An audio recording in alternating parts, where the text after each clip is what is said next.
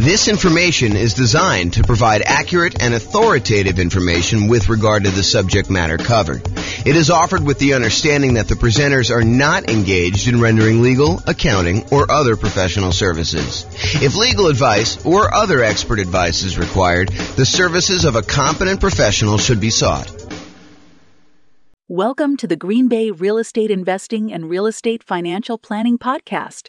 Learn all about investing in real estate in Green Bay, Wisconsin, with a combination of real estate, financial planning, and modeling with numbers specific to Green Bay, plus syndicated, more generalized recordings of live and pre-recorded real estate investing classes, not all of them specific to Green Bay. Be sure to stay tuned after the podcast for a message from our sponsors. All right, so real estate investing shocks. I'm James Orr. So how this class came about. So I had a client, real estate brokerage client. They were under contract to buy a new construction property, and they've been under contract for a long time. I'll show you the actual dates in there.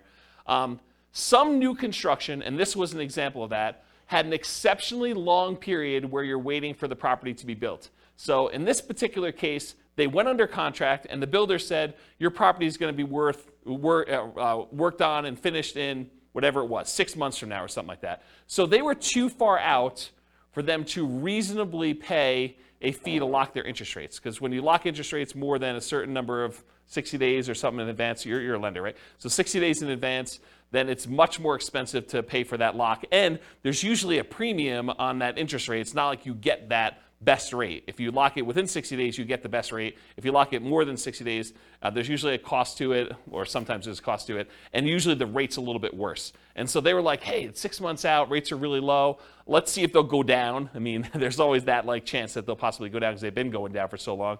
But they did not lock their rate. So what happened was, they got within 60 days of closing. The builder calls on and says, hey, look, we're about 60 days out. You should probably lock your financing at that point. They call up their lender to lock the rate, and they were shocked. They called me almost in distress, hey, we may not be able to buy this property because it's way, way worse than it was. And so that's what we're going to look at. So this is historical interest rates and where they went under contract. So this is going all the way back to probably 1970 or so. You can see rates were at 7.5. They kind of went up in the early 80s to whatever this was, 18.5 or so. Kind of came down all through the 2000s, all through this. And then by the time they got and went under contract, they were not at all-time lows. That was probably 2021 or whatever it is according to this chart. It kind of went up from there, went down a little bit, but it had gone up the tiniest bit. And so when they went under contract, they were at this little mini peak. And so there was almost a thought of, well, maybe rates will go down, right? I'm not going to lock right now. They've been a lot lower within the last couple of years. Maybe they're going to go down. But if you look back historically, this was ridiculously low. And part of what this class is going to go over is this idea of understanding history and understanding probability of what are the chances this is going to happen to me and what could happen to me. And so if you look back over this, you can see that there's a chance that they could have been really, really ugly, right? The chance of it going back up to 17, 18%, pretty low. But, it's been in this 5 range for a long time. I mean, definitely above 5 for quite a while. So for them to think that it was going to go low, maybe, but could also have gone a lot higher. And that's what happened. So this is when they went under contract at this little point right here. This is when they were closing. And so you can see the rates had gone up quite a bit beforehand, and the rates were much, much higher. On the next slide, I'll show you what the actual numbers were and the actual dates. But you could just see visually how this happened, right? And how this was a shock to people. And there's a couple people in this room that experienced this real time where they had something like this happen. They were about to buy a property. You were living in the property, at least one of you guys were living in the property with an option to buy it. And thought, okay, yeah, I'm just going to live here until my year is up because I'm nomading. And then once my year is up, I'll go qualify for a loan. Everything's going to look amazing. My numbers are perfect. If my interest rates stay anywhere near where they are, my numbers are going to be awesome. I'm going to be able to buy this property. It's going to cash flow like crazy. This is going to be perfect. And I love the house. And then this happens. And interest rates go up and you're like, oh, I can't do it, right? I'm really, really close, but it just didn't happen. So that's the hard part. Okay. So here's what happened. the rate changed. It went from about 3.55% on February 3rd, 2022, which is when they went under contract, to 5.78%. So from 3.55 to 5.78% by June 16th, 2022. That was an increase of 2.23 percentage points. So it went from 3.55 and it increased by 2.23 percentage points, or a 62.8% higher interest rate. That's crazy. And that's the shock. So their payment went from, and this is just principal and interest, their payment went from $1,929 per month to about $2,500 per month, an increase of payments of 29.6%. So their payments went up almost a third. If you thought you were going to have close to break-even cash flow nomading this property after a year or two, but now you're going to be negative $571 per month, that's shocking, right? You were going to go buy a property. You were going to be break-even. You thought, hey, look, if I'm able to get into this thing 5% down and I'm break-even on this thing in a year, that's amazing. And now all of a sudden you do it and you're like, oh, now I'm negative $571 a month, negative almost $6,000, $7,000 a year. That's pretty insane. And that was the problem. So that's why this class exists, is I wanted to, while this was shocking, I wanted to put some perspective on all of the things that can come up that are shocking about investing in real estate. Because this isn't the only thing that can be shocking to people. But then also to point out that this shouldn't have been out of nowhere surprise. Yeah, interest rates went up and there was kind of a surprise and stuff. But to understand that interest rates were at all-time lows and that it wasn't unreasonable for them to have gone up. And it wasn't unreasonable for a lot of these other things to happen. And then what I'm going to talk about is, they're not magic bullet solutions, but sort of what could you do to mitigate or to eliminate the shocks that could possibly come up? How can we get rid of some of these shocks? And so I'll give you a list of some things, and maybe you'll think of some other ones. It's the first time I ever taught this class, and so it might get better over time. But the idea is to kind of give you a list of the different shocks, and then talk about how we can mitigate and eliminate those things. So this kind of interest rate moving up, it's not a one-time anomaly. It does happen. And so these are the last 6 times that we had interest rates increase by more than 1% in a relatively short period of time. So back in October 1993 to December 1994, over a 14-month period, there was a rate increase of 2.38 points. So not 2.83% in that it didn't go up 2%, but it went up, from whatever it was to 2.38 percentage points higher than that. Okay, so home prices during that period of time, they went up 3%. So if you're wondering, hey, if these significant increases in interest rates that we've had, do home prices drop? And the answer is no. So historically, in every single one of these cases, the interest rates went up. The home prices went up. So it went up 3% for that period of time. The number of home sales did go down by 11%. So we sold fewer houses during that period as interest rates were rising. We sold fewer of them, but prices were up during that period. From January 1996 to September 1996, over an 8-month period, we saw a 1.2 percentage points increase of rates, and home prices went up 2% during there. Home sales went down 2%, though. So it means we sold less houses, but they went up in value 2%. Yeah, Ben? Was that 2% over that 3-year period, or is that 2% annually? I think this is a 2% increase in home prices during this period. That's what I think it is. I didn't actually go compile the data. I got this, I think, from Freddie Mac's website. Here's the address. You may want to go read their kind of the analysis, how they put it together. But my understanding is that it was 2% over that period of time. Yeah. And this wasn't a 3-year period. It was only 8 months. So January 96 through September 96, it only took 8 months for this to happen. And then it was 2% over that period of time. I thought it was 93 and 96. I was just looking at the start date column. Yeah, so this is start to end, start to end, start to end. So this is the period of time that this rate change happened, and what happened to home prices and sales during that period. Got it. I was just looking, I wasn't looking at both columns. Yeah. Does that answer the question then, probably? Because I think that's, unless they annualize this, right? Which I think that it's just during that period, but it's possible they could have annualized it for all I know. It didn't say annualized. Okay, so in October 1998 to May of 2000, that's a 19-month period, interest rates increased 1.81 percentage points, and then home prices went up 13% over that period of time, and home sales went down 2%. June of 2003 to June 2004, 12-month period, 1.06 rate increase, and 13% increase in home prices, 2% actually increase in home sales during that period. And then June 2005 to July 2006, a 13-month period, 1.18 percentage point increase in the interest rate. Home prices went up by 7%. Home sales went down by 14%. And then November 2012 to December 2013, that was a 13-month period, 1.11 percentage point increase. Home prices went up 11%, and home sales went down 2%. Yeah, go ahead. What's our current one? What's our I don't know because I don't know if it's stopped. So I think that they're waiting for that, but it's a lot because, I mean, even this one. It's like huge compared to Yeah, so our latest one was an increase of 2.23 percentage points, and it was over this period of time at least, right? So February to June. So that's pretty crazy, but it may not be done, and we need to stabilize. I'm not sure how they determine where it stops either, because it's sort of arbitrary, to a certain degree. So on average, it was a 13-month period for the interest rate to adjust. The average rate adjustment was 1.46%.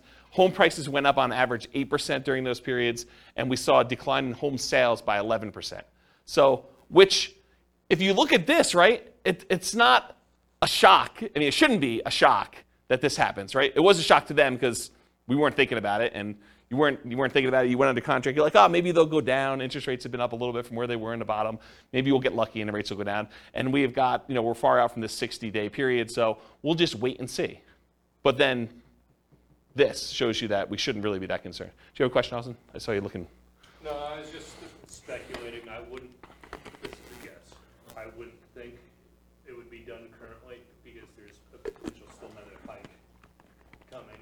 So until that, we know if that's going to change anything or not. I wouldn't think that this go around this year would be finalized yet. I wouldn't say finalized. I was just thinking like our current number is bigger than any number on that list. Yeah. And so probably in a year, if it keeps going up, it will be worse. Yeah. That's all I was getting. Maybe it's peak to valley too, right? Yeah. Maybe it's like they look at what the lowest was and the peak and they sort of determine where it was. It's hard to say. It's really hard to say. There's some speculation in the room for the recording about like whether we should use the current one now and whether it's going to continue or not. So we don't know. All right, any questions on this? So the idea though is that this is not like out of nowhere. You should not have known that this could possibly happen. It's happened before, 6 times at least, and maybe not to quite the extreme, but it's not that far off from what we've seen. And we'll have to see what happens. Okay, so here's a quote from Dan Sullivan. Basically, the quote is: if you've got enough money to solve the problem, you don't have the problem. And a lot of the issues that we're going to see are related to if you're willing to spend the money, it's not really an issue, right? If you can afford the difference in the price, the monthly payments, or buy down the interest rate or some combination of their two, it's really not that big of an issue. The challenge is a lot of times we don't want to spend the money or we don't have the money. And so we'll talk a little bit about that. Okay, so this is sort of a weird philosophy I have, and I've never heard someone explain it quite like I'm about to explain it to you. But I heard some slight variations on this. So if you have a variation, I'd be interested to hear about it. But here's this concept for me.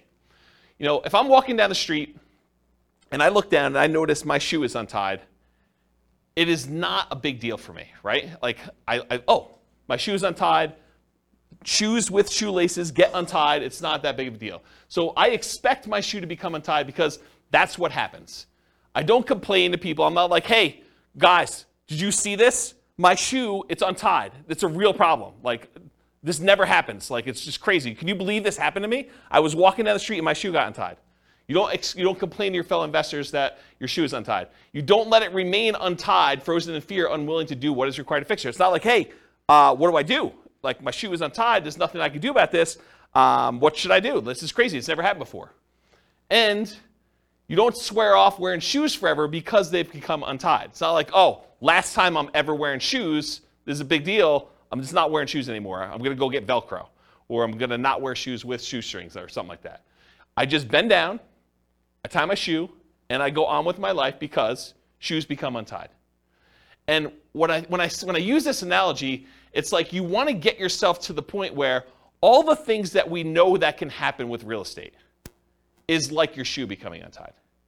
You got to expect it. Interest rates go up. Prices go up and down. Rents go up and down, vacancies happen, roofs go bad, air conditioners go bad, tenants wreck properties values go crazy and they go up and you do really, really well. You sell properties, you make huge profits. I mean, all these things happen, both good and bad in real estate, and they should not be a shock to you. So the same thing happens with real estate investing. These shocks will happen. You should expect them to happen. You don't need to complain to everyone. You know that these things have happened. You should not be frozen in fear when they happen. You should do what is required to resolve the issue, and you should not swear off investing in real estate because they happen. So it's this philosophy of you got to get to the point where mentally it's like your shoe got untied. You got to trivialize it such that, okay, tenant's not paying rent. I got to do something about that. I call up the attorney. We do the eviction or whatever it is that you do. You just deal with it. It's like your shoe gets untied. It's not a big deal. You got to just work through it. Interest rates go up. All right, I didn't quite get the rate I wanted, or you're under contract. You're more than 60 days out in new construction. You're like, oh, interest rates went down. That's good. It's like, your shoe's automatically getting tied for you in some ways, right? It's like good things happen to you. Does this make sense? Have you heard a version of this philosophy before where it's sort of like presented like this? Okay. All right. If anyone does, I'd be interested to hear about it. So non-shocks. So these are often shocks because you did not know to, and sometimes, expect them. Either you did not expect them or you didn't know to expect them. But you probably should come to expect them. A lot of things we're going to talk about tonight, they're going to seem like, yeah, that makes sense, but I don't always think about it when I'm doing the thing, and so I forget about it, and then when it's a shock to me because it happens, right? So this is thinking about things probabilistically, not this will always happen or this will never happen, but there's a small chance that this could be really ugly. There's a large chance that this is going to be fine, and there's a medium-ish, smallish chance that something could happen and it makes it, inconvenient, where I have to bend over and tie my shoe, okay? So what are the chances you'll need to deal with this, and what do you do if it does happen? And here are some examples of the shocks that we're going to cover. All the contingencies you have in your contract, they're there for a reason. Things that you can terminate a contract on, that's why you can terminate, because sometimes you discover things while you're under contract that you were not as you expected. They're shocks to you. So we'll talk a lot about those. All the maintenance you have on properties, all the repairs you have on properties, and capital expenses that come up with properties. Guys, roofs go bad. You should budget to have to spend $5, $10, $15, $20, $50,000 on a roof. Whatever it's going to cost you to replace a roof, you got to know it's coming. Got to know ACs go bad. You got to know furnaces go bad. You got to know that flooring wears out. Kitchens get outdated or wrecked or destroyed by tenants sometimes. Bathrooms get destroyed. It's part of the thing. Your shoe becomes untied. Roofs go bad. Right? So you can't complain when you have a roof go bad. You just have to budget, plan, and spend the money to replace the roof. That's part of what you need to plan for. All the property ownership issues. People slip and fall. You get sued. Neighbors complain. They do irrational things. They'll come over your house without you knowing, without you expecting them. All that crazy stuff. So all the property ownership issues, all the property management issues. At some point, someone's going to claim that you treated them unfairly. Even if you do treat them fairly, they're going to feel slighted in some way. Tenants are not going to pay rent sometimes. Even if you do the best job at screening tenants, all these things are going to happen. I'm not trying to be negative about it. It's just be a realist. Realize that this stuff occurs, and you got to treat it like it's a shoelace. Like, okay, I got to deal with that. I'm just going to deal with it. I'm going to tie my shoe and move on. All the natural disaster and accident issues. So there's going to be hurricanes, there's going to be earthquakes, there's going to be floods, there's going to be other stuff, things that you did not expect could happen to your property are going to happen. They could be small probabilistically, but they're possible to happen. All the asset protection issues. So all the things about slip and falls and people suing you and perhaps challenging your ownership of properties, multiple properties, or you getting in car accidents and people coming after you for that. All the stuff you deal with in normal everyday life exists. So just be aware of that. So including all the different things we're discussing in tonight's class. There are reverse shocks, as I've hinted at before. Sometimes shocks go in your favor. Home prices go up while you're under contract. Interest rates drop before you can lock in financing at a reasonable rate. The $10,000 roof repair you thought you were going to have to make when you're under contract to buy a property turns out to just be a minor patch job for $500 that buys you 5 more years. The ancient-looking air conditioner that isn't working is fixed with a simple service call for a few $100s, and it ends up working for another 10 years. These things happen. Just like you buy a property when the air conditioning is working, and it turns out you need a whole new AC unit just randomly. Like it's the coils are cracked or something that you just could not tell while you were under contract. So good and bad things happen to you. Does that make sense? Okay. So here's the intent of the class. Raise your awareness of what the shocks are. Try to give you some of the simple ideas of what the possible ways are to mitigate or eliminate them, and that there are no magic bullets or magic solutions to many of these shocks. It's not like I'm going to magically solve the roof issue or the interest rate issue for you. I'll tell you some tips and how I think about it, what you can do for it, but they're not going to solve all the issues for you. So just realize that up front. Okay? Okay, so here's the class format. We're talking about shock, what it is, and then how to mitigate and completely eliminate it if possible. And then I use this abbreviation ME instead of saying mitigate, eliminate all night. So ME is going to be an abbreviation on the slides that show the mitigation, elimination sort of slides. Okay, so here's some general principles. These are sort of things that, in general, help dampen the impact of any of these shocks. Okay, so many of these are universally applicable to all types of shocks. Number one is reserves. You really should have reserves to invest in real estate. These will help mitigate the overwhelming majority of these issues. Again, if you have the money to solve the problem, you don't have the problem. If you have the money to replace the roof, it's annoying, but you got a new roof, and now your property is good for X number of years. You know, if you need to replace an AC, just replace the AC. If you can afford to buy down the rate and get it back there, you buy down the rate. Yeah, it's not ideal. You just do it, though. If you want the property and it's going to be a good investor for you long term, you just figure it out. And if you want rates when rates drop down, you can refinance again. So one thing is having reserves. Number two is worked with experienced professionals that have navigated or at least been trained to address these issues before. So be willing to pay for advice from your team, attorneys, accountants, CPAs, inspectors, property managers, real estate agents, brokers, the title folks, et cetera, et cetera, et cetera. If you're willing to have people that have gone through this before and can help you navigate and understand, well, typically here's how we deal with this, here are some solutions we usually use, or put it in perspective for you, I think that's worthwhile. Study history. So know what has happened in the past, and ideally not just the very recent past. As I showed you on that chart with interest rates coming down, they were really looking at, and I didn't ask them this, but I assume that they were really looking at that last 5 years or so where interest rates were really, really low. And they were like, hey, look, we just came off a really, really low interest rate. Maybe these rates are going down again. But if they look back over a very long period of time, they would have seen that it's not unreasonable that the rates did what they did, right? And then have a backup plan whenever possible. So what is your plan if this happens? Maybe really low probability, but what are you thinking? And maybe there's things you can do now that will make it easier for you in the future should that come up. And then evaluate what your risk exposure is and determine what level you're okay with. If rates go up by 0.5 point, am I still in? If rates go up by 2 points, am I still in? If rates go up by 5 points, am I still buying this property? And just evaluate what makes sense for you. What are you willing to deal with? What are you not willing to deal with? And then patience.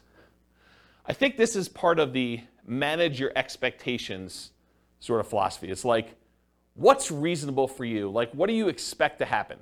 Do you expect every property that you go to buy that you will have no things come up on inspection?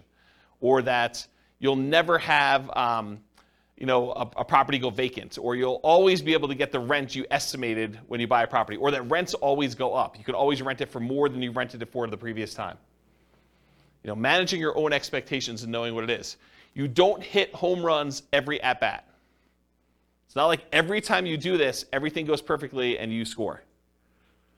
Do what is within your circle of control and let go of things outside your circle of control. They had no control over the interest rate. They did have control as to whether they were willing to pay the premium to lock in that early. It seemed so expensive at the time to lock in whatever that was, 6 months ahead of time. But it was probably, in retrospect, not that they should have done this, but in retrospect, it probably was cheaper than what they ended up paying. That was within their control. And then remember this concept of expected value. If you've not heard this before, it's a pretty interesting phenomenon. It's kind of like a math way of thinking. If you have aces, you're playing poker and you've got 2 cards down. If you've got aces and someone else has 2-5 offsuit, you have the odds in your favor if you have aces and they have 2-5. And if you kind of played out an infinite number of hands, more times than not, the aces will win. And so you have an advantage. Your expected value, your expected chance of winning with the aces is much higher than someone who has a 2 and a 5 in their hand. However, can someone who has aces lose? Yes. Yes, they can. So the idea is that they can have the advantage. Everything could be going in their favor, but they could do everything right, but they could still not have things go their way and they could lose. What's crazy to think about sometimes, though, is the 2-5 offsuit can also do everything wrong and still win. Right? They could go and play the hand completely wrong, but the cards that they get dealt in the middle of the table end up being 3, 4, 5. And that's what's hard to understand. So you got to think to yourself, okay, the odds look really good if I do these things for me to win. Not saying I'm guaranteed to win, but they look really, really good. And you got to be careful because sometimes, like with the 2-5 offsuit, you do the wrong thing and you get rewarded. You locked in 6 months earlier and paid the premium, and that seemed like the wrong, it may have even seemed like you were doing the right thing at the time, and maybe that ended up not being the right thing. And you could still end up that being correct if you had interest rates go up by 2.65%, over that period of time too. Okay. Any questions on patience? Cool. So I'm going to go over some different groups, the stuff before you buy a property, the stuff when you're under contract, the stuff post-closing once you own a property, some things specific to selling, and some extras. I think there's only one extra that I've gotten here. So that's the groups we're going to do. So let's go over before you buy. And some of these, once I go over 1 or 2 of them, they're similar enough we're going to be like, okay, we already know that.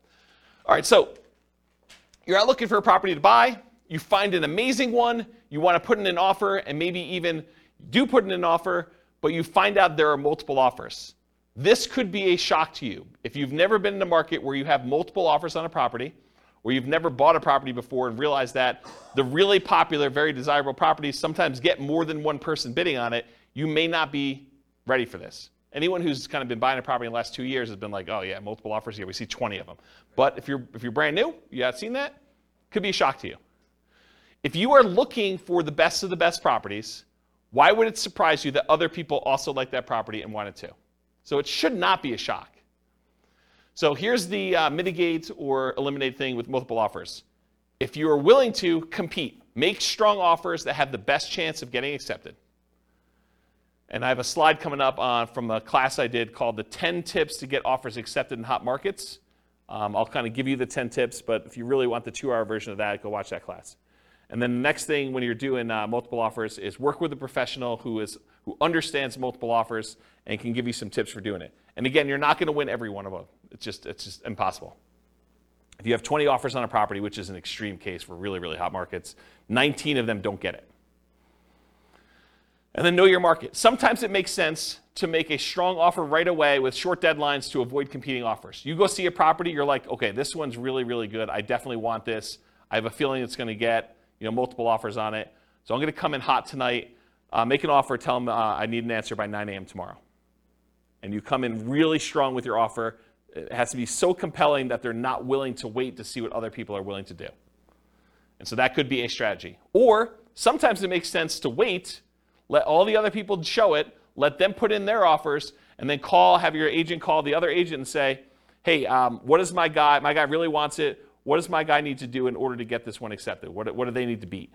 And they can tell them, go ask your seller, because sometimes you're not supposed to give away that information without permission from your seller, but go ask your seller, say, look, if you want the best offer, I'm willing to come in and make it happen. You just need to tell me what that number is.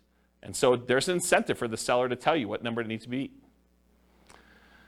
And it is impossible to always know which one of those options to go with. You can't know whether you should come in early or you can't know if you should wait, because there's maybe some agents or some sellers that are like, if it's a reasonable offer, I just want it, I want to get it done with. And sometimes it's like, I want what's happening at the end. Okay?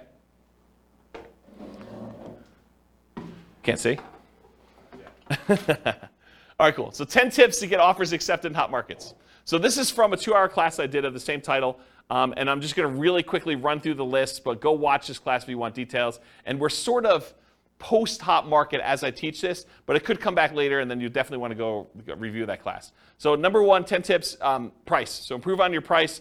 Number 2, be willing to make up an appraisal gap. So if the property doesn't appraise, be willing to make up any difference or to completely waive that you need an appraisal at all. Number 3, use escalation clauses. So sometimes you'll want to say, I'll go $5,000 above the next highest offer. So you can actually use an escalation clause to increase your offer price to that. Number 4, call the seller's broker and find out what the seller wants in their offer to make sure you can match as many things as possible so that the seller gets what they want. Sometimes it's not always about price. A lot of times it's about price, but sometimes it's timing, or I really don't want to move the pool table, or I really don't want to do an FHA loan. As long as it's conventional, I'm fine. I've got concerns that it won't go FHA or VA or whatever it is. So you got to find out what the seller wants. You do that by calling the seller's broker. Have your lender call and verify and tell the seller's agent that you are qualified, you're going to close on the loan, that you're good to go. And make sure you have the best ideal loan for getting the job done, one that's going to be easy for that property to sell with. You can waive the inspection or do a limited inspection, or do no, or I guess waive it is do a no inspection at all, but you can do things with the inspection to make it more attractive. You can look at what's happening in the neighborhood to make sure you understand what you're going to need to do in order to get that offer accepted. If all the properties in the neighborhood are selling for 10% above asking price and you're coming in at list price, it's going to be hard for you to get that offer accepted. Earnest money. So you could increase how much earnest money you're putting up with a deal. I think that signals some strength. You could also make your earnest money non-refundable so that if you don't close for any reason, you don't get it back. That's a stronger offer than saying, I've got these contingencies, and if I can't get my loan or the inspection comes back weird or something else happens, then I'm going to get my earnest money back. That leaves the seller in a little bit less secure position. No conditional sales, so you do not need to sell your property before you buy this property. And then in some cases, especially when you're an investor and you're willing to buy more than one property, being willing to accept a backup position, because a certain percentage of the offers that do get accepted fall out. And if you're in backup position, there is a chance that you will not have to be in a bidding war again, competing, that you'll just by default be in first position and get the offer accepted. So that's my quick list of 10 tips to get offers accepted in hot markets. Any questions on those? All right, sweet.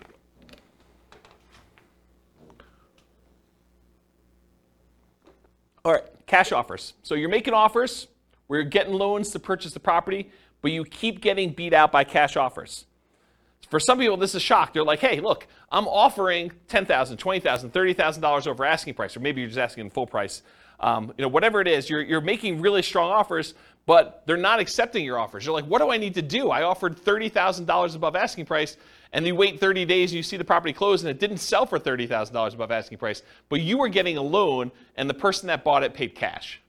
So you're seeing that you're being beaten out by cash offers. What do you do about that? That's a shock for some people, by the way. They're like, why is this happening? It's frustrating. So same stuff for getting offers accepted in hot markets. Do as much of that as you can. You might also evaluate whether you're willing to pay the cost to use a service that allows you to make cash offers. There are services you could pay a fee to where you can then come in and they buy it cash and then you actually refinance out of it for some form. They'll vary a little bit depending on how they're structured, but that's the basic idea. Are you willing to pay the premium to make it a cash offer? Then maybe you don't need to go $30,000 over. Maybe you just need to pay 2 points or 3 points on a cash offer deal. Okay? Any questions on this? All right, limited accessibility. So either you can't schedule a showing, something about the property, they're not letting people in until a certain day that you can't make, or they're not letting people in at all because of a certain situation going on with the property, or they have very limited time in the property when there. For example, we only are allowing 15-minute showings, one person at a time. This happened during COVID. 15-minute showings at a time. We can only have one person in the property at a time at all. And we're only doing showings between noon and 4 o'clock when someone's able to take the dog and they're not at work. And so there's a really limited time, and you only have 15 minutes in the property because there's like people booked directly behind you, and everything is packed. And you could only see the property for 15 minutes. Sometimes it's hard to make a decision on a property in 15 minutes. Sometimes but sometimes it's tough. Or you must see it with other buyers, agents, tenants, or sellers present. There are other times you're looking at a property and the seller insists that they be there.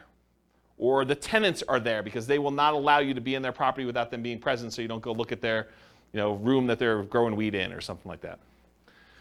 Or there are other buyers there. It's an open house, and that's the only time you can see the property, the only time they're showing the property. Or there are other agents there.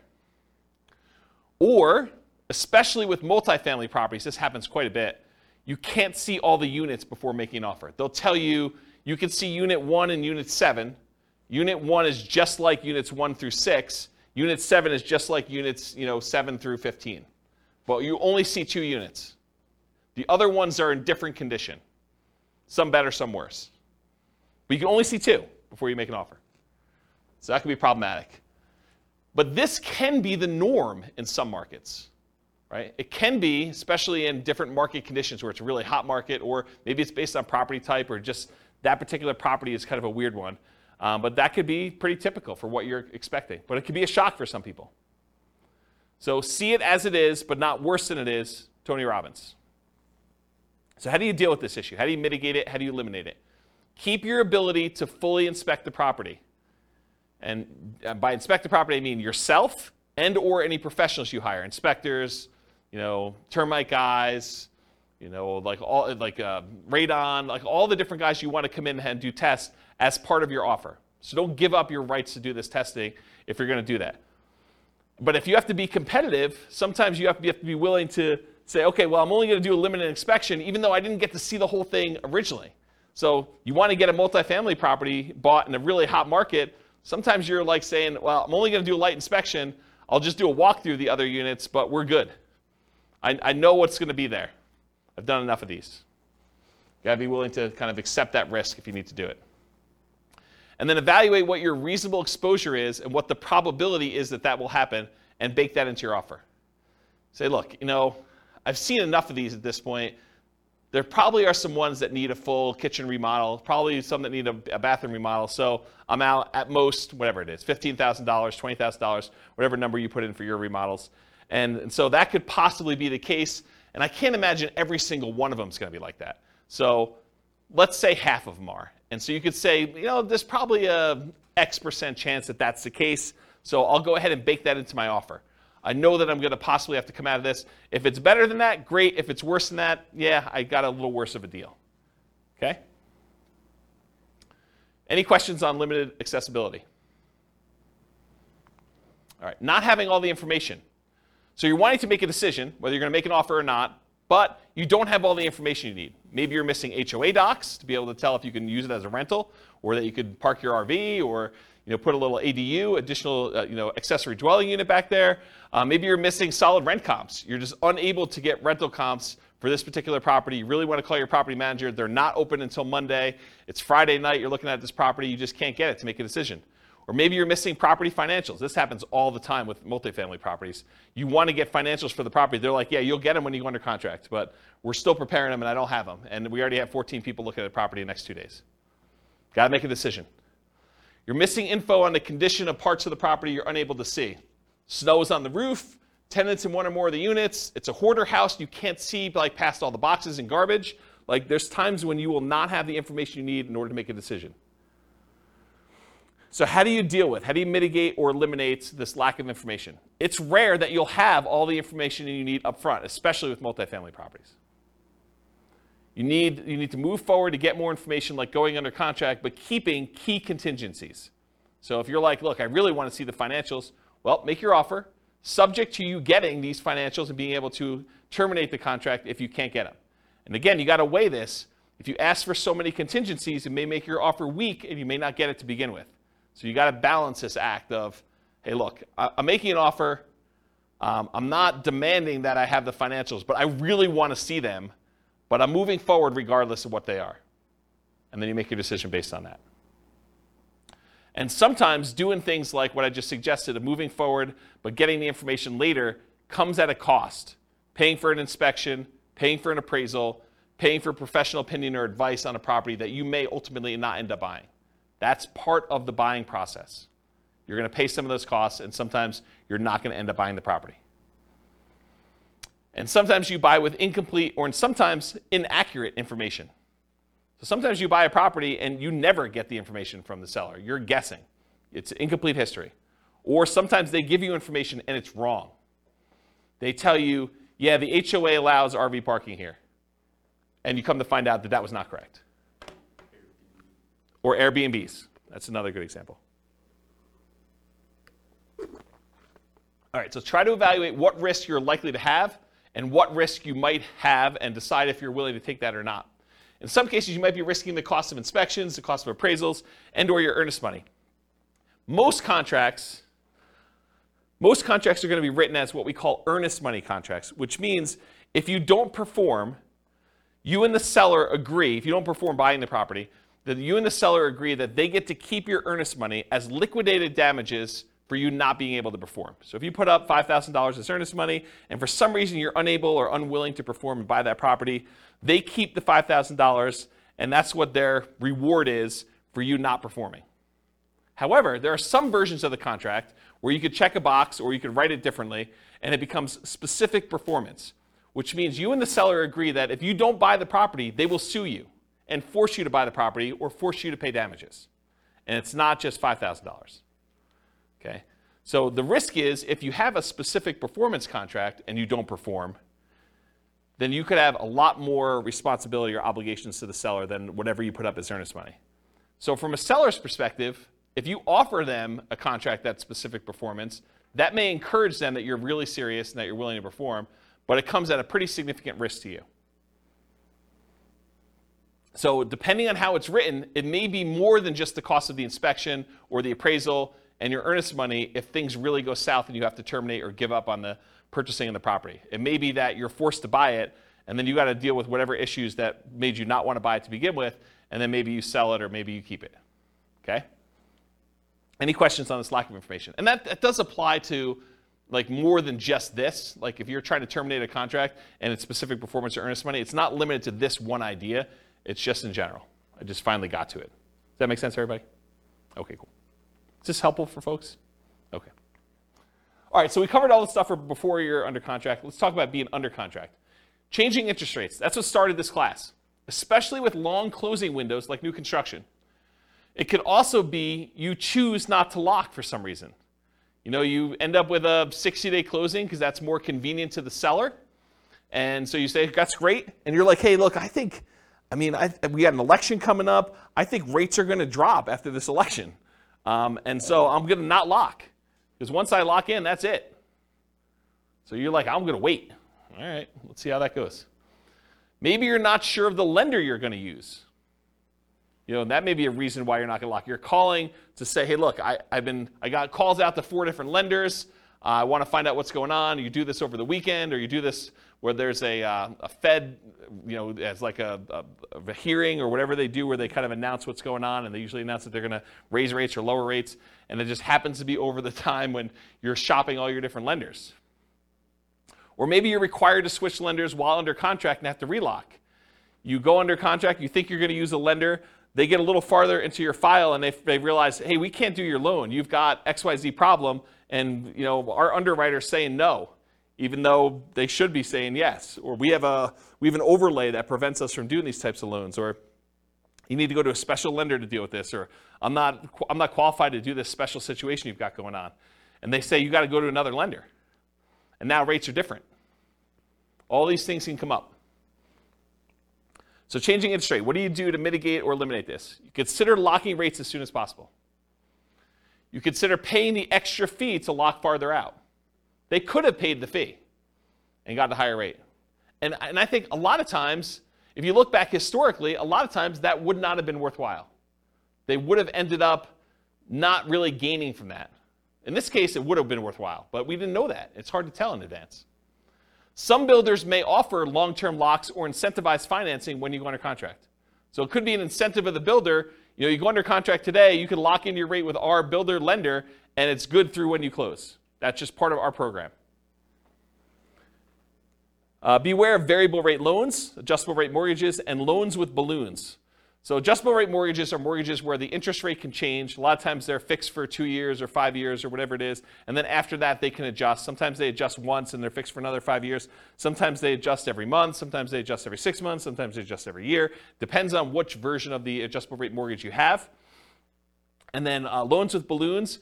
A balloon on a loan means you're going to pay on a loan for 10 years or 20 years. And at the end of the balloon period, then the entire balance of the loan is then due.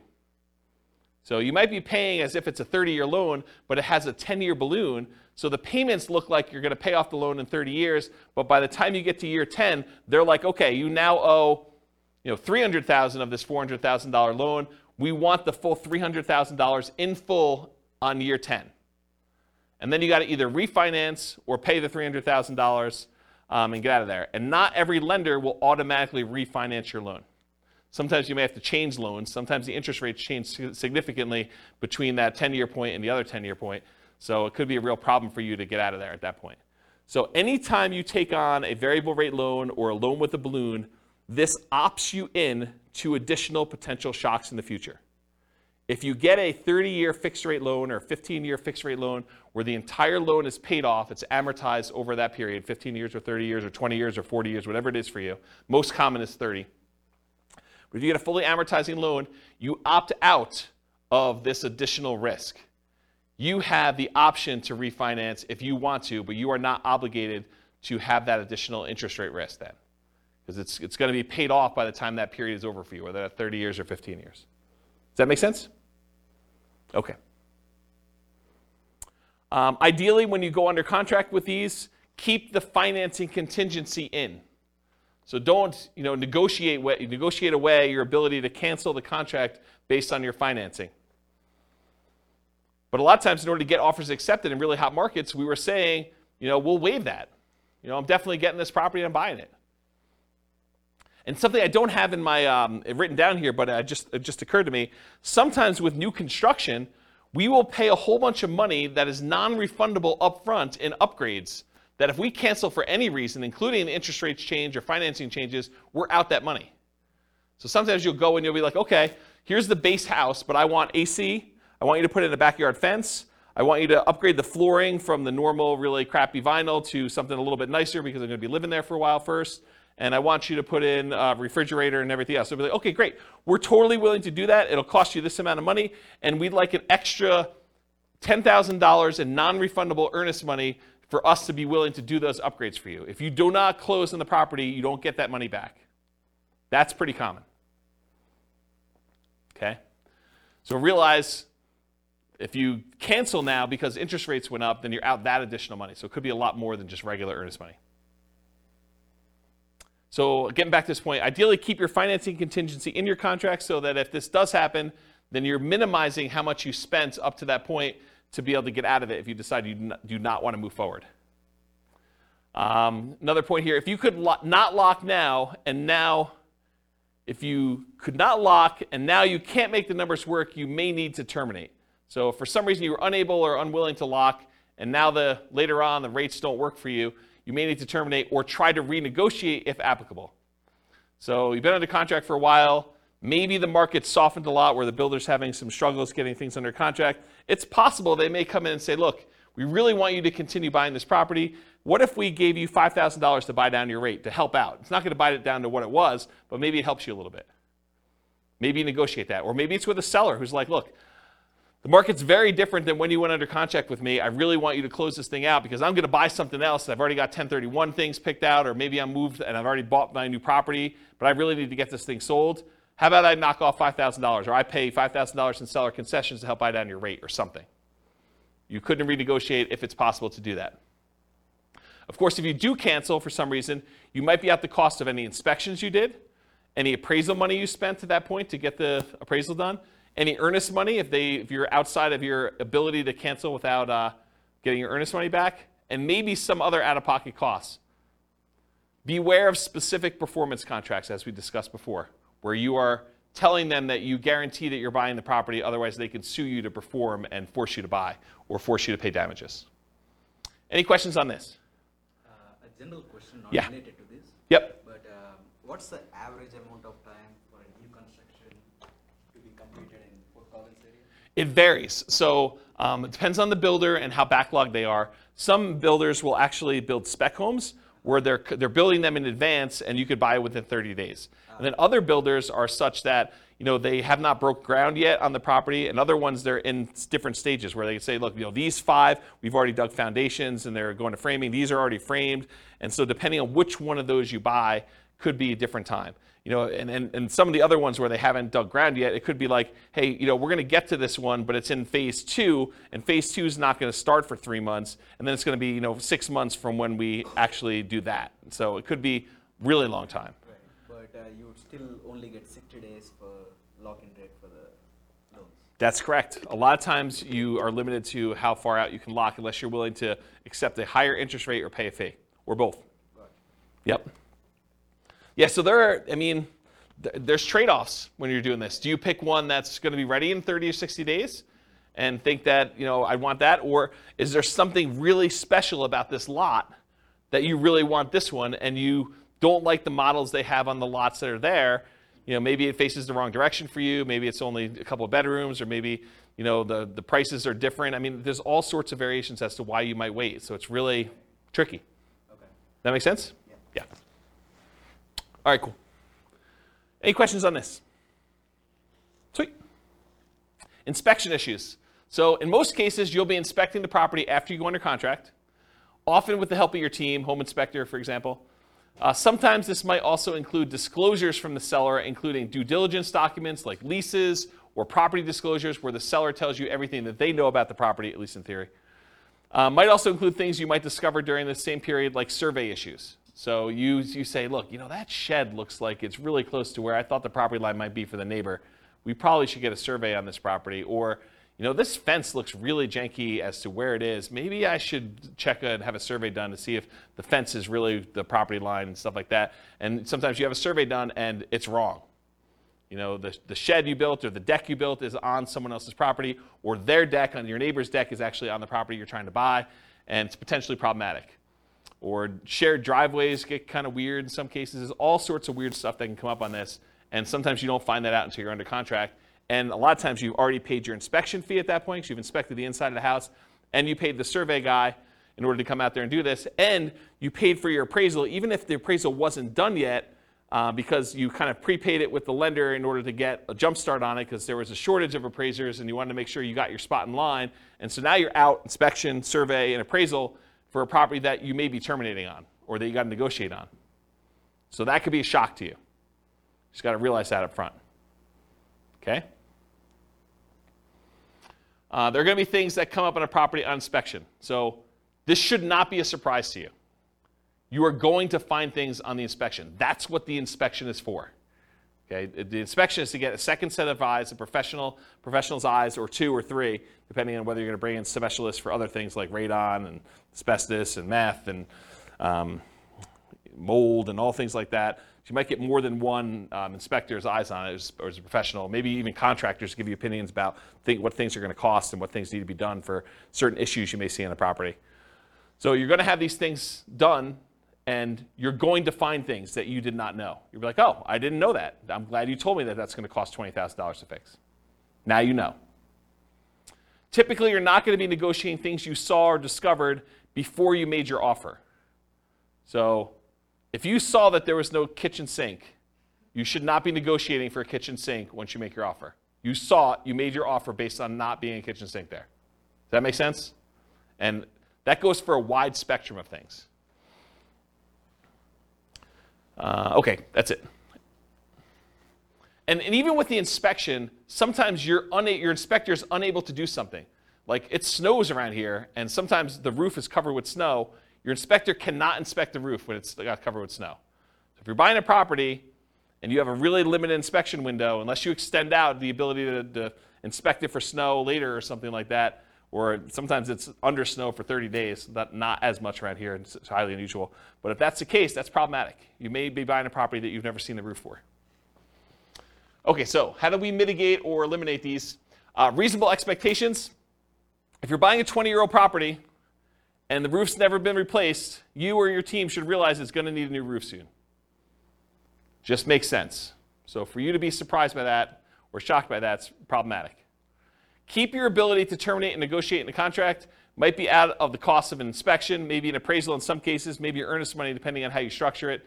But you want to make sure that you have what you need to be able to negotiate these things if things come up.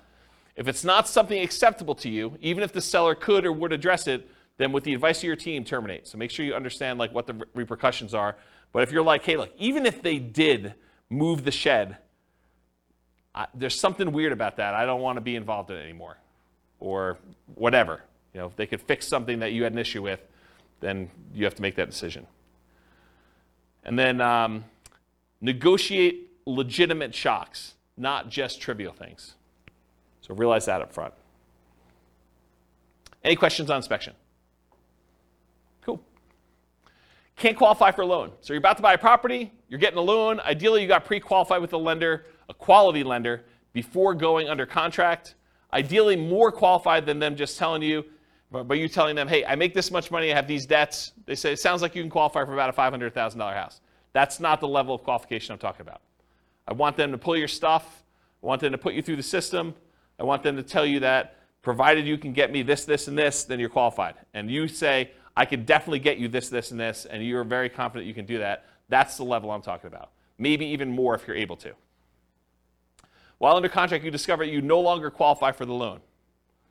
So something happens that prevents you from getting the property.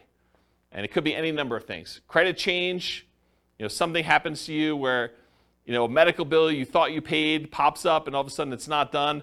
You're like, this is problematic. It's going to take me a little time to get this fixed out and work through it. Or maybe I don't have the money to pay the bill anymore or whatever. Your income changes. Maybe you get, what's the opposite of promoted? Demoted. You get demoted and you get put in a lower position job or something like that. Or you have to change jobs. Unfortunately, while you're under contract, you have a loss of job or something like that. If you have a significant injury or an accident that prevents you from working, if you get divorced while you're under contract to buy a property, or you have a death of a spouse, these types of things can happen, and they could change your situation and prevent you from getting the loan. So if you can't qualify for the loan, how do we mitigate or eliminate that? Prevention. Work with quality lenders up front that can qualify you ideally before going on a contract. You don't want just some fly-by-night lender telling you, yeah, you probably can qualify for about this, and then you find out later you cannot. But even then, occasionally something unexpected will come up. So especially for things that may be more likely for you, for example, job loss when you know your company has been downsizing, what's the backup plan if that should happen? So know in advance, hey, if for some reason I do get downsized, I'm terminating. Or we're going to have mom and dad co-sign or whatever your backup plan is for you. Or at a minimum, what's the cost to me if this happens, and am I okay with that? What's it going to cost me in inspections and appraisals? And there are some cases, it's very rare, where a lender will eat the appraisal if for some reason you don't qualify for the loan. It's pretty uncommon, but in some cases they do. I know of one credit union around here that does. Actually, I know of another bank that does too. There's 2 banks that I could think of that do that, but I don't think of anyone else. Do you know of anyone else that does that? Yeah, it's pretty uncommon. So be super careful about that, and you could lose your earnest money.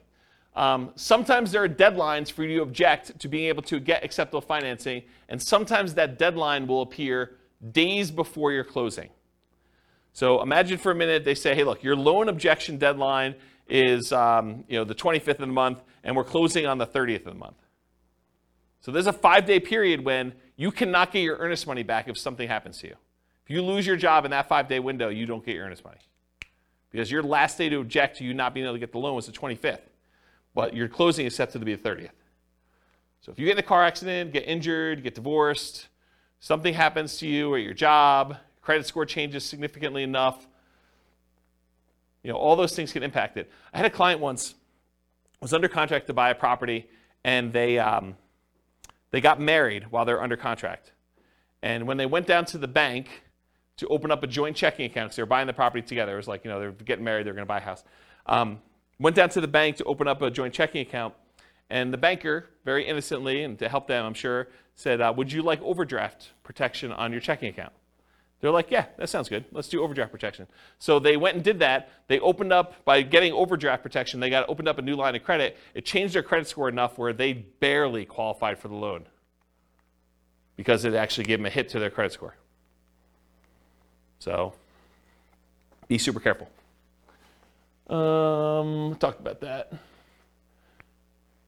All right, cool. So what happens if you can't get insurance on a property? Sometimes you can't get insurance at all. You go to buy a property and you realize this is uninsurable, not able to get insurance at all. More commonly, you might not be able to get reasonably priced insurance for the property. You'll call down to insurance and they'll be like, hey, so this is a weird property and it's got ABC going on with it. in order to get insurance, it's going to be 3 times what you thought it was going to be. You're like, whoa, that is expensive. So be aware that that can happen. Sometimes properties are in flood zones, and you might not know they're in a flood zone. It's not like there's water on the ground in flood zones all the time, right? It's flood zones because it occasionally gets flooded. So flood insurance can be expensive. It might be more expensive than you thought it was going to be based on location, age, composition, history, something like that. So be aware. The other one on here is fire. Fire? There's a lot of places that won't not insure homes because of what they're considered in terms of property. Like if you were in Netherlands or other areas, it can be really hard to insure. So they could not insure them because they're in some type of fire area where like forest fire or something like that? Yeah. Yeah, that's kind of what I was thinking about location, but yes. Yep. Yeah, so how do you mitigate or eliminate this risk of can't get insurance? You can check with your insurance agent before you make an offer. I'm not sure I would go to that extreme, but you could. I mean, that's one way to mitigate or eliminate it. Sometimes you still run into the unexpected, though. They give you a quote, think it's something, then when they finally formally submit it, something weird comes up.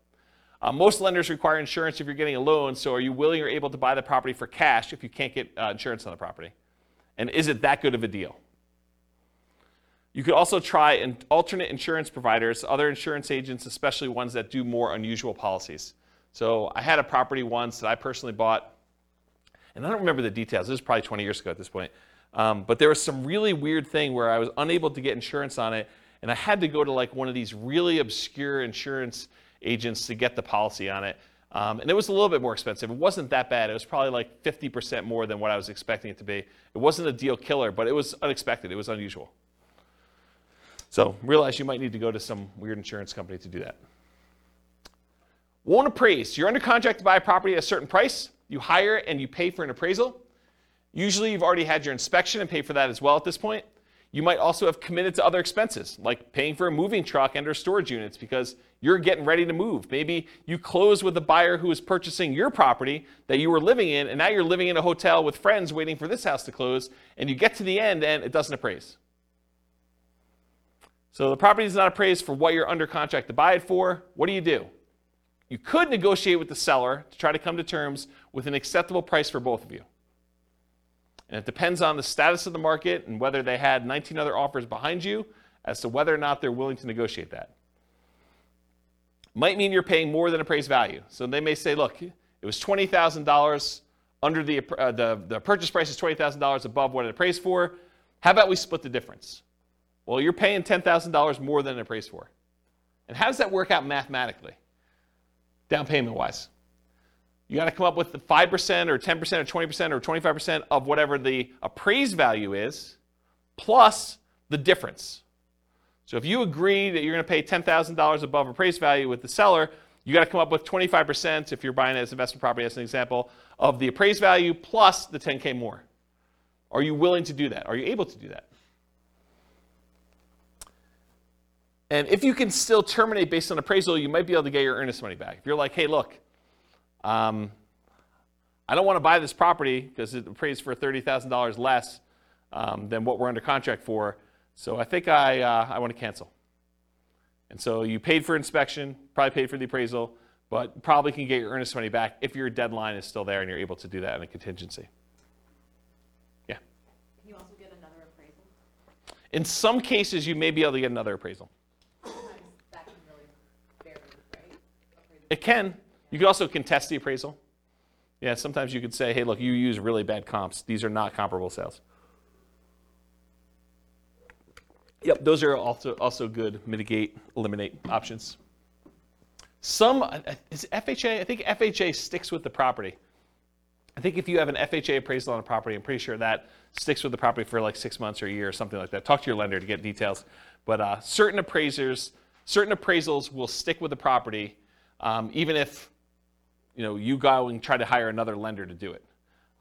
With conventional financing, I'm pretty sure they do not, as of right now, and this could change.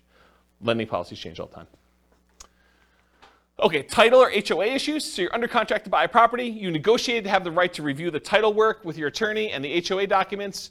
While you're reviewing the title work and the HOA documents, you discover something unacceptable in the title documents or HOA documents that prevent you from doing what you want to do with the property. For example, having an RV or being able to do short-term rentals or being able to have rentals at all or something like that. Or that you feel could impact you when you got to resell the property later. So maybe it's not something you're worried about, but you're like, hey, that's going to be a problem because this property is sort of built for X, and it turns out you can't do X with it based on something in title or something in the HOA documents or something like that. So something comes up where you're unwilling to do this. As a side note, this is like one of my little weird pet peeves. Is your real estate agent competent to review title work for you? Are they trained on how to review your title work and tell you what is going on with it, whether there's a problem in there or not? The answer is no. We do not get trained on title work. Title work is an attorney type thing. It's a legal thing. So your real estate agent is not qualified. So you should not rely on your real estate agent to review your title work. All right, so how do you deal with, mitigate and eliminate title HOA issues? So in some cases, the seller could do something to solve the issue. You can negotiate with the seller to try to come up with terms that are acceptable to you to fix or mitigate the issue. For example, if you thought you were going to be able to park an RV on the property, but the HOA says you can't, then would you be okay with an X dollar discount instead? That could be a possible solution. If you could still terminate based on title or HOA, you might be able to get your earnest money back, often out the costs up to this point, whatever that is, inspection, appraisal, etc. Any questions on this? Cool. All right, post-closing. What if you can't get rent? Can't get the rent you thought you were going to get? You bought a property with the intention of renting it, traditional buy and hold, short-term rental, nomad, whatever it was. You now own the property. You've already gone through closing, everything you've got in hand, but you can't quite get the rent you thought you were going to be able to get. That's a shock, right? I thought I was going to get $2,000 a month. Can't get it. Maybe it's $1,800. Maybe it's $1,500. Lower than expected. The market's softer than expected. Maybe you just, fewer people applying. Maybe it's poor time of year. You've got a property and you're trying to rent it over Christmas. You closed right after Thanksgiving, and now you're trying to rent the property between Thanksgiving and Christmas. Good luck. It's a soft time of year. You get poor feedback from the previous tenants or guests. Maybe you got really bad ratings on Airbnb for that. Maybe you got, there's a new website comes on where tenants get to rate the quality of the properties, or maybe that exists in your marketplace, and you got really bad reviews. Could be a problem. So how do we deal with this? We evaluate all the different ways to improve cash flow on rental properties from another class I taught, How to Improve Cash Flow Workshop, How to Improve Cash Flow Workshop, the class. So for the sake of time, I will talk about a couple of these, but I'm not going to run through them all in detail. There's a 2-hour class on this literal thing, and there's a checklist for it. But things like subdividing your property into multiple units to get more rent than you thought you were going to get, renting upstairs and downstairs separately as an example, renting by the bedroom or bed, rent parts separately like garage, community pool, RV parking, RV and backyard, add services like high-speed internet. That's not interest, it should be internet. Offer the property to a tenant buyer on lease option, lease purchase, or agreement for deed to increase income, reduce maintenance, charging pet rent, charging fence rent or carpet rent. They want new carpet, you charge them extra rent in order to pay for that, or extra rent for something else the tenant desires that you install. Let's see here. Maybe change the term of the rental agreement, daily, weekly, monthly, or basically go from a long-term, year-long lease with monthly rentals to short-term rental in order to increase rent. Maybe charge weekly or bi-weekly instead of monthly. Include done-for-you services like lawn care, snow care, removal, house cleaning for an extra fee. Can I convert it to a duplex, triplex, or fourplex or more?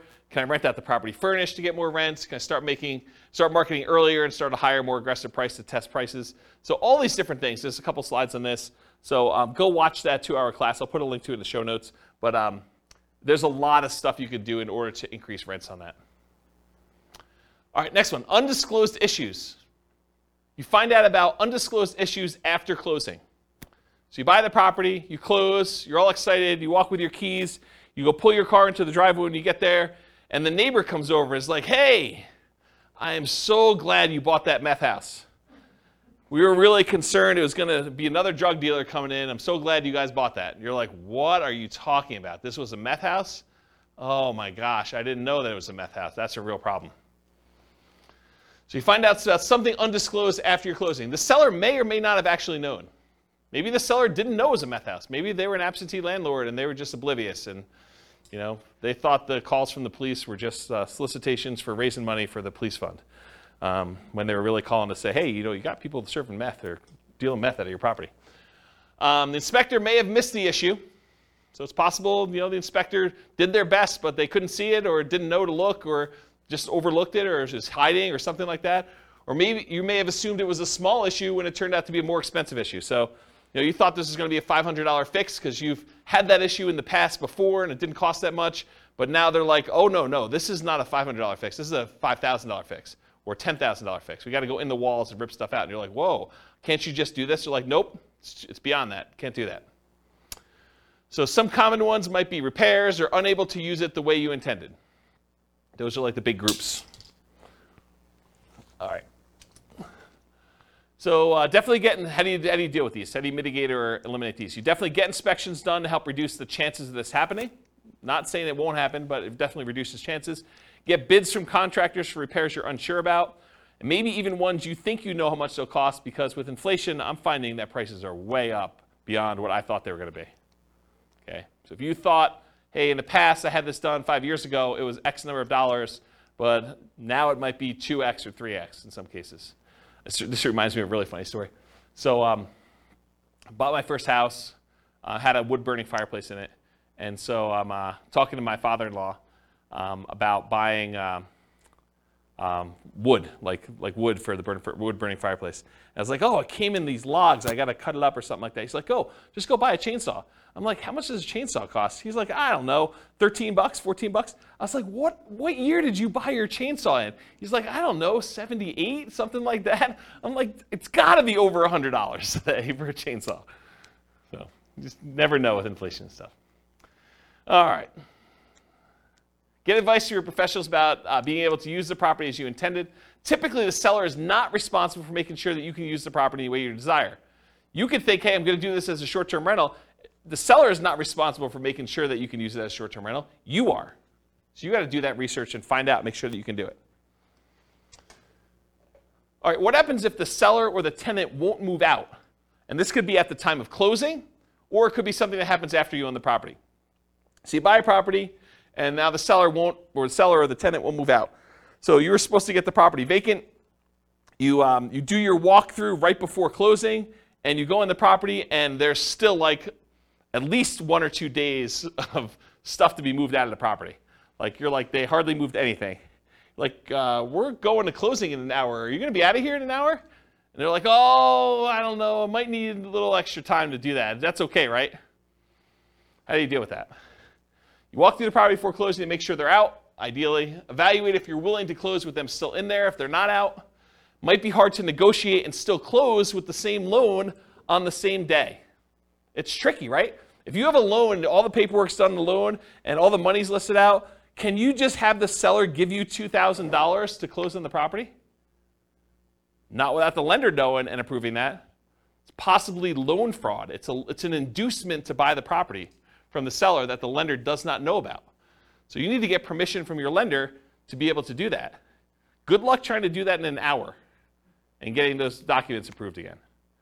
So you got to figure that out. It's kind of tricky. Make sure you understand eviction laws and how they might apply to your situation beforehand.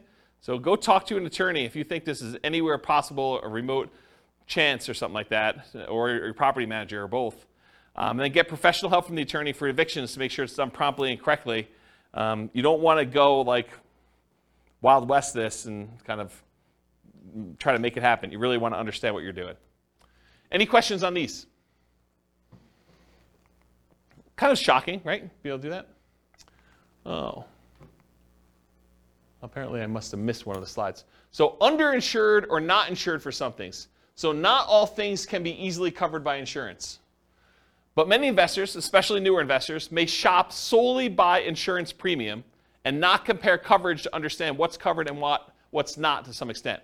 So the thing is, you go and you call 3 different insurance agents and they say, okay, your policy is going to be $1,400, your policy is going to be $1,200, your policy is going to be $1,100, the 3 ones you call.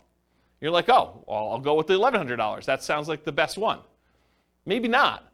Maybe the $1,100 one didn't cover sewer backups into your basement. Or only covers personal injuries on your property to $500.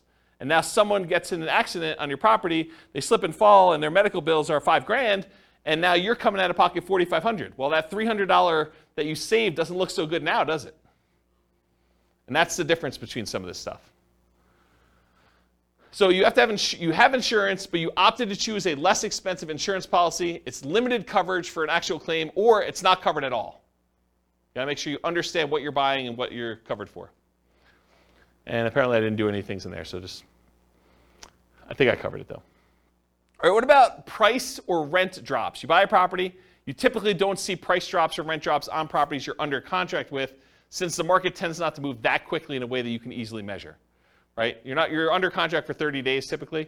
You're not going to see a price drop or a rent drop in that particular amount of time. While you own the property, the price drops or the rents drop. So change your strategy to one that has longer term perspective. Convert a fix and flip to a long-term rental as an example. So if you bought a fix and flip and you're buying a property, and for some reason you're unable to sell it for the profit margin you wanted, maybe you decide to convert it to a long-term rental, hold it for a year or two until you have the profit margin you want, and you fix it that way.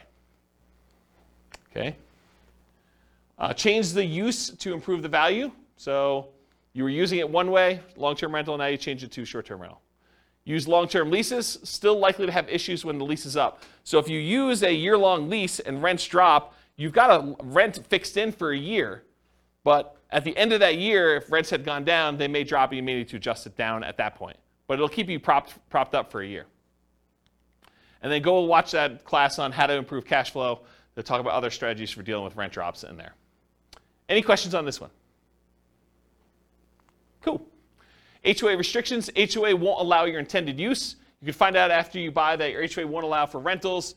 Could be that they change their policy after you own the property. So this has come up for some clients before, so it's kind of important.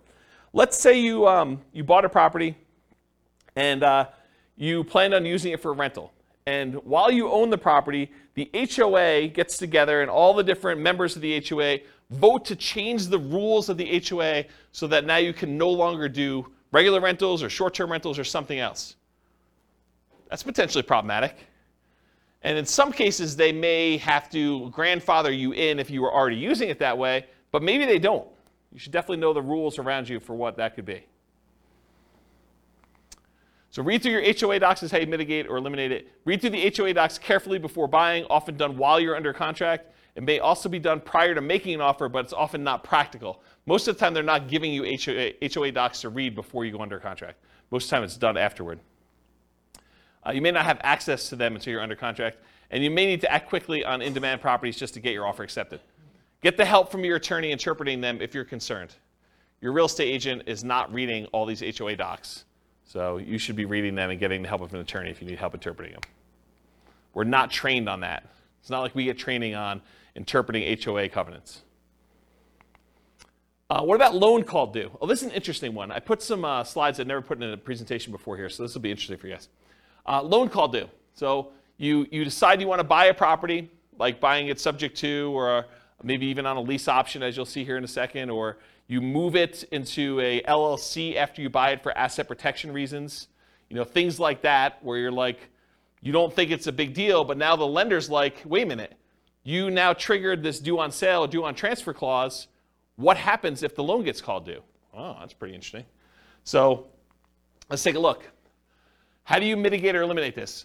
You understand and get advice on the Garn-St. Germain Depository Institution Acts of 1982, which discusses loans being called due. Talk to an attorney about it before doing these types of creative deals and asset protection strategies. And I want to be 100% clear. I'm specifically talking about buying properties creatively, where the seller leaves their loan in place and you take ownership of the property. Buying the property subject to the existing financing, or where the seller has the loan existing in place and you agree with the seller to wrap the financing where they get part of the payment and then part of the underlying loan is paid. Or, and this is the part where you really need to pay attention, or you own a property, you got the loan, and you decide to move the property into an LLC. Okay? So have a backup plan, be able to pay off the property, refinance, or bring it in to partner or refinance. So that's one of the things to do. Now I'm going to talk to you about the Garn-St. Germain Depository Institution Act of 1982. There's a link on here with this on here, but since you guys are not going to go read it, I'm going to explain it to you, okay? Because I want you to understand what this covers and what this doesn't. So this is 12 U.S. Code 1701 J3, preemption of due on sale prohibitions. This is all about due on sale clauses. Definitions. For the purposes of Section 1, the term due on sale clause means a contract provision which authorizes the lender at its option, they can do it or not do it, to declare due and payable sums secured by the lender's security instrument if all or any part of the property or any interest therein securing the real property loan is sold or transferred without the lender's prior written consent. So if you actually sell or transfer in the property without the lender's written consent, this is what this applies to. The term lender means a person or government agency making a real property loan, or any assignee or transferee in whole or in part of such a person or agency. The term real property loan means a loan, mortgage, advance, or credit sale secured by a lien on the real property, the stock allocated to a dwelling unit in a cooperative housing corporation or a residential manufactured home, whether real or personal property, and the term, the residential manufactured home, means a manufactured home is defined in section blah, blah, blah, which is used as a residence. The term state means a whole bunch of other stuff. I'm going to ignore that line. All right, so let's get into this. The loan contract and terms governing execution or enforcement of due on sale options and rights and remedies of lenders and borrowers, assumptions of loan rates, Section 1, notwithstanding any provision in the constitutional laws of any state or the contrary, a lender may, subject to subsection C, enter into or enforce a contract containing a due on sale with respect to a real property loan. So they can enforce this. Except as otherwise provided in subsection D, the exercise by the lender of its option pursuant to such a clause shall be exclusively governed by the terms of the loan contract. So basically the terms of this are in the document itself, and all rights and remedies of the lender and borrower shall be fixed and governed by the contract. So it's in the paperwork you sign at closing. In the exercise of its option under a due on sale clause, a lender is encouraged to permit an assumption of real property loan at the existing contract rate or at a rate which is at or below the average between the contract and market rates, and nothing in this section shall be interpreted to prohibit such assumption. So basically what they're saying is, hey, if you're taking a property over subject to, the lender is encouraged, according to the law, to permit you to assume the loan at a rate that is at or lower than what it is. Okay? They don't have to, though, but they're encouraged to. All right. There's a bunch of stuff in here. I'm going to see where I want to start reading. I'm going to skip some stuff. But, so it talks about the dates that these come into play, basically any stuff before 1982, which is no longer really relevant. So I'm going to skip that part. It says respective properties originated in national banks or credit unions. That's what it applies to. Does not apply to, it does apply when they have successors or transferees. So here's something interesting. So does not apply pursuant to subsection. A lender may require any successor or transferee of the borrower to meet customary credit standards applied to loans. So they may require you to have a credit report and apply to the loan. And the lender may declare the loan due and payable pursuant to the terms of the contract upon the transfer to a successor or transferee of the borrower who fails to meet such customary credit standards. So if you don't qualify for the loan to assume it, the lender could say, then all of it's due. That's their solution. A lender may not exercise its option pursuant to a due on sale clause in the case of transfer of real property, which is subject to this subsection where the transfer occurred prior to that date. I probably didn't need to read that one. Okay, that's good. Here we go, though. This is where it gets really crazy. Okay, here's where the exceptions are. Exemption of specified transfers or dispositions. Have you guys ever heard this concept? Like, if you're going to go buy a property subject to, or you're going to move something to an LLC, as long as you kind of do it into a trust, everything's good to go, right? We're going to see about that. All right, so the lender may not exercise its option pursuant to the due on sale clause upon 1, the creation of a lien or other encumbrance subordinate to the lender's security instrument, which does not relate to a transfer of rights of the other occupancy of the property. So if you get another loan on the property, you get a second mortgage, does not trigger due on sale. 2, the creation of a purchase money security instrument for household appliances. You get a loan to buy household appliances, does not trigger due on sale. A transfer by device, descent, or operation of law on the death of a joint tenant or tenant by its entirety. Someone dies, they transfer ownership of the property, that's exempt. The granting of a leasehold interest of 3 years or less. If you rent the property for 3 years or less, that does not trigger the due on sale clause. However, I'm going to continue reading. Not containing an option to purchase. If you do a lease with an option, that triggers the due on sale clause. Says it right here. If you do a lease option, it triggers the due on sale clause. A transfer to a relative resulting from the death of a borrower. So you die, you want to give it to your kids, that's cool. Doesn't trigger the due on sale. Transfer where the spouse or children of the borrower become an owner of the property. That does not trigger the due on sale clause.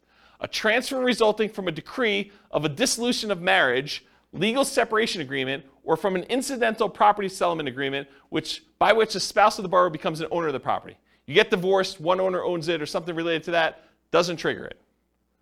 A transfer into an inter vivos trust. This is the one we were talking about, right? A transfer into an inter vivos trust in which the borrower is and remains a beneficiary, and which does not relate to a transfer of rights of occupancy in the property. So yes, if you transfer into a trust where the seller still is the beneficiary of the trust, that does not trigger the due on transfer clause. But what does? You transfer into a trust, and then that trust's beneficiary is someone other than the original seller, the original owner of the property, that does trigger it. Any other transfer or disposition described in regulations prescribed by the Federal Home Loan Bank Board. Isn't that crazy? Now you've read it. Now you know. Doesn't that just dissolve all asset protection? Yes, right? So here's the thing. So the question was, does that just dissolve all asset protection? It's super interesting to think about. Because if they transfer ownership to another entity, because an LLC is another entity, that is by design what the LLC is set up for. It's not you. You are not that LLC. You're trying to set up a legal entity that is not you.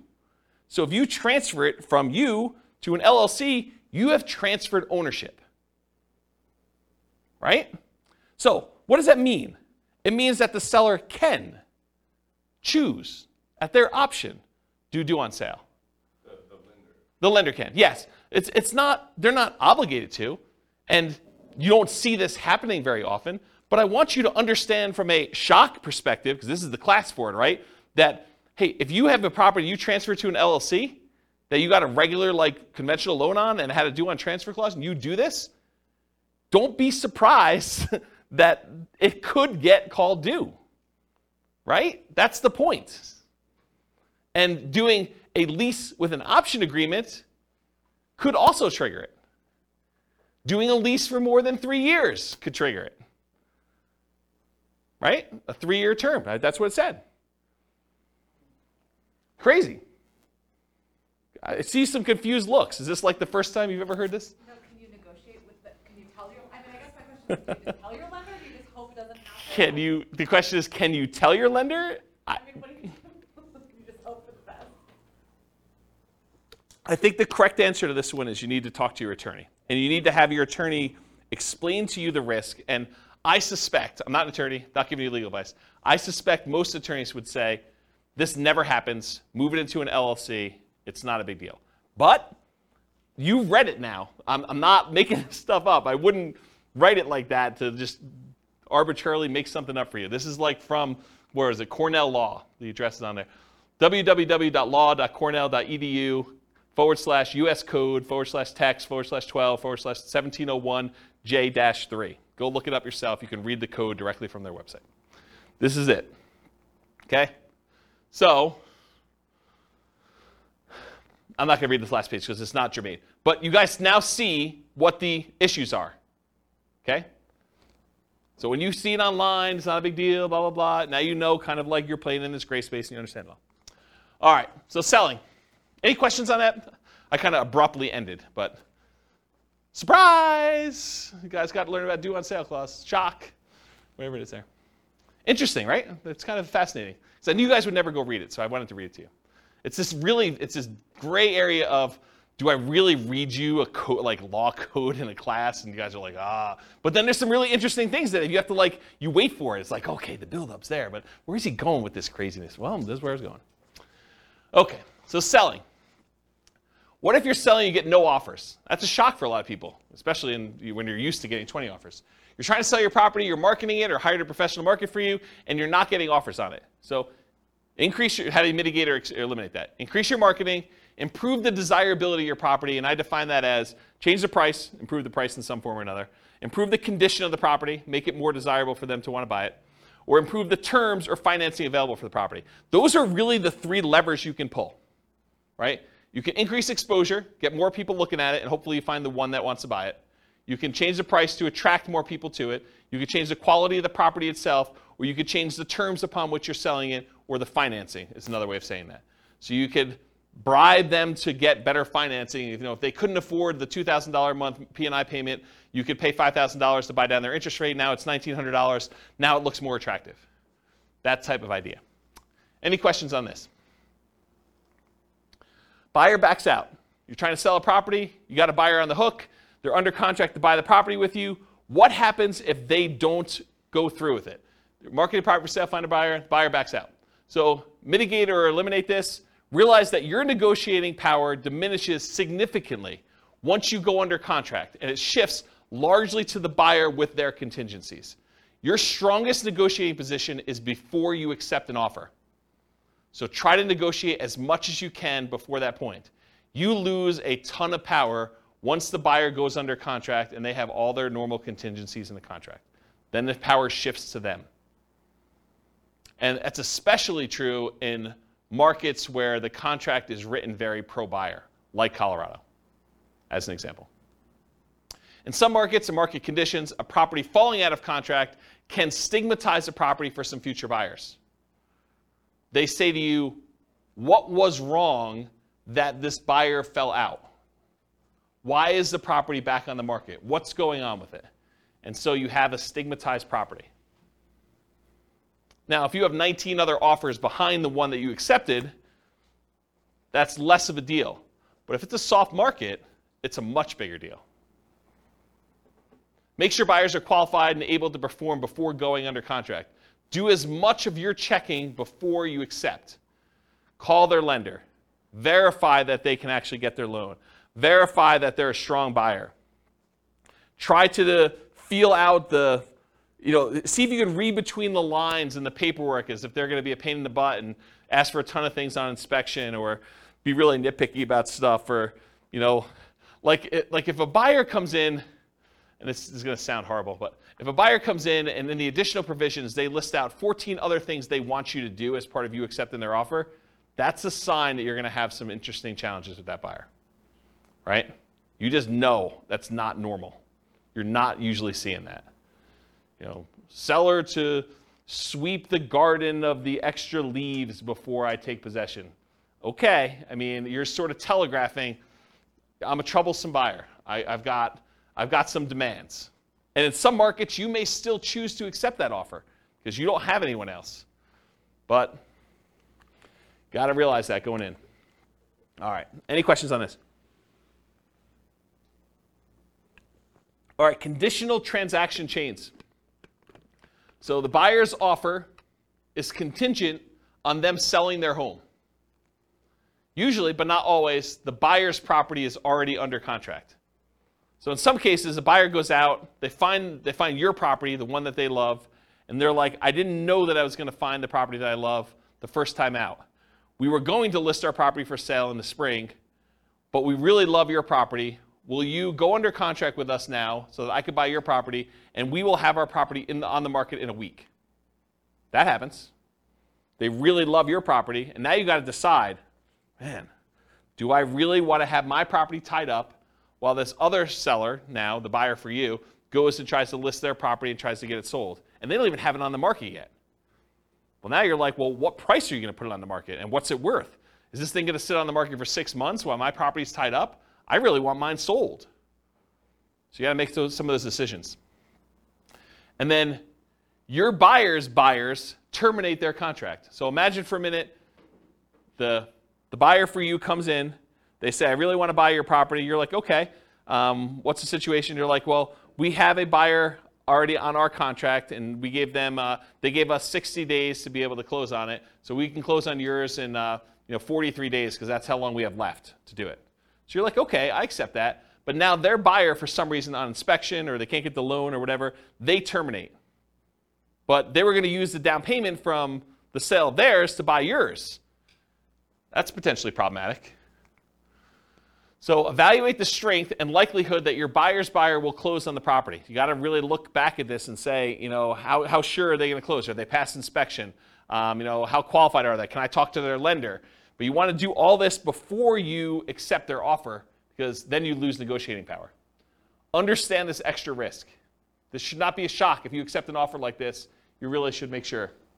And they would be able to get their earnest money back because they're... The other person's buyer or yours? Yours, like... Yeah, because that's part of the condition. Yes. So the question was, can the buyer who's under contract with yours get their earnest money back? And yeah, if they have a contingency in your contract that says, I'm planning on buying this thing, and if I can't get my loan, because they now they don't have the down payments, or maybe they can't qualify with 2 mortgages, they may be getting out on loan, or they may be getting out on the contingency they have for you.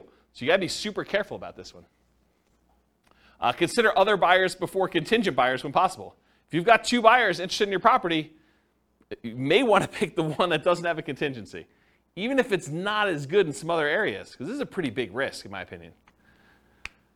Try to eliminate this contingency as early as possible.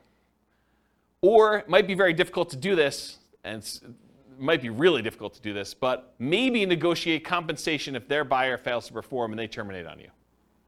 Say, look, I'm willing to wait and work with you, but if this current buyer fails, you need to put up an extra $2,000 hard, because I'm making decisions it's going to cost me more money in order to hold this property and have it off the market for you, because I got to move out in preparation for you buying this one, and I got to go buy something else. Maybe you then go under contract on something else, and it's problematic for you. So the time to negotiate this is when they're hottest, when they're most excited about going under contract in your property, not after you get them under contract and they thought, I won, right? You want to do this before you sign and do it. You want to negotiate these things. But it can be really hard to negotiate, really, really hard, especially if you don't have anyone else interested in yours, right? It's really hard for you to say, oh, we don't have anyone else. Why don't we just accept this one? And the thinking is, if they don't buy it, we'll just, someone else will come along. We'll keep it available for showings, and maybe someone will come along and do it. But the chance of someone coming along and being in backup position is relatively small. Not a lot of people are wanting to shop properties that are already under contract in some form, unless the market's hot, then they might. Okay, any questions on this? Cool. Extras. So I put one here about 1031 exchange issues. If you're trying to compete a 1031 tax-deferred exchange, you might be trying to buy a replacement property or to sell a property that you've already selected a replacement property for. So you're like, hey, look, I really want to buy this new building. I'll have to go sell my old building in order to be able to 1031 exchange into this new one, and I'm trying to work that out and the timing of it. It's higher stakes in a lot of cases because there can be significant tax consequences for you. It's not just all the other stuff we've been talking about. It's all the other stuff we've been talking about, plus now you might have to pay taxes on something that you didn't think you'd have to do. And it's capital gains tax and depreciation recapture tax if it's a rental for whatever period of time you held it, plus if you have any rollover from previous 1031 exchanges. So it can be something that shocks you. Sometimes it's an issue with timing, especially with new construction. You try to buy a new construction property as one of the properties you're 1031 exchanging out of, and for some reason the builder delays. The contractor's there, or there's construction delays or supply line delays or something like that. You thought I was going to easily be able to do this, and now you're pushing up against a deadline, or maybe you're over the deadline. Sometimes it is an issue with inspection, appraisal, or other contingency where you're like, I really don't want to proceed with this because I've got this other stuff going on. So how do we mitigate or eliminate this? Get a contingency on your replacement that the sale must go through, or you can cancel and get your earnest money back. So when you're about to go buy something else, tell them, I'm doing a 1031 exchange. If my other one doesn't close, I'm not buying this one. And I want that contingency up and through as far out as I can get it, right? So that you know, or at least as far out as the other one's supposed to close. Maybe more if you can. Carefully consider your replacement property or properties. Make sure that you evaluate those as the probability of being able to buy those and whether they look like they're definitely going through or this kind of iffy one or whatever you got going on there. And work closely with your 1031 exchange intermediary, the company you hire to do the 1031 exchange, to discuss what this looks like if things fall apart. Either your buy side or your sell side or whatever. Make sure you have those conversations to understand how they usually deal with it. It's like that expert advice sort of thing, right? And then make sure you have a backup plan. Because some of the consequences for this can be huge. If you owned a property for a long time, it's appreciated a lot, tax bill could be pretty significant for these. So we're not just talking like, I gotta pay $500 extra a month on a rental property because the interest rate went up. This can be orders of magnitude higher, right? All right, any questions on this? Otherwise, I'm gonna do conclusion. So, most of these shocks, if you think about the shocks we went through tonight, right? Should you anticipate most of these? Is there anything in there that's really a surprise? No, once I told you what they were like, yeah, I mean, this makes a lot of sense. They should be anticipated. You should see them. You should understand that these are likely to happen. Now, what probability, what's the chance of them happening? Could be really small, could be very common, right? So you got to understand like where we are with that. But getting professional advice and guidance and having reserves can help mitigate most, if not all, that we're likely to experience.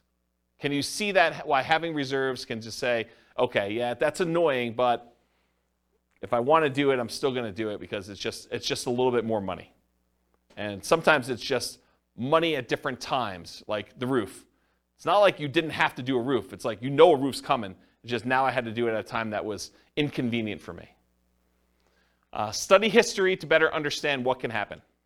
So it's helpful for you if you can look back and say, hey, interest rates have been a lot higher than where they are now. The chance of this thing going up from here is really high. And knowing that that's a real risk for you. Okay? Any questions? Was that helpful? Kind of a crazy class? Surprise. Surprise to all sorts of stuff. I really like that due on sale thing. I think that was pretty cool. No one goes and reads. They just say, on the internet, they say if you do a trust, that's how you get around it. Don't ignore what the law actually says. Just do the trust thing. Okay. All right, cool. No questions? Awesome. Thanks for coming, guys. I do appreciate it. I will see you all next week if you're coming. Bye-bye for now. With home prices up, mortgage interest rates up, and rents up but not quite enough to counteract the higher prices and interest rates, cash flow on rental properties in Green Bay is harder than ever.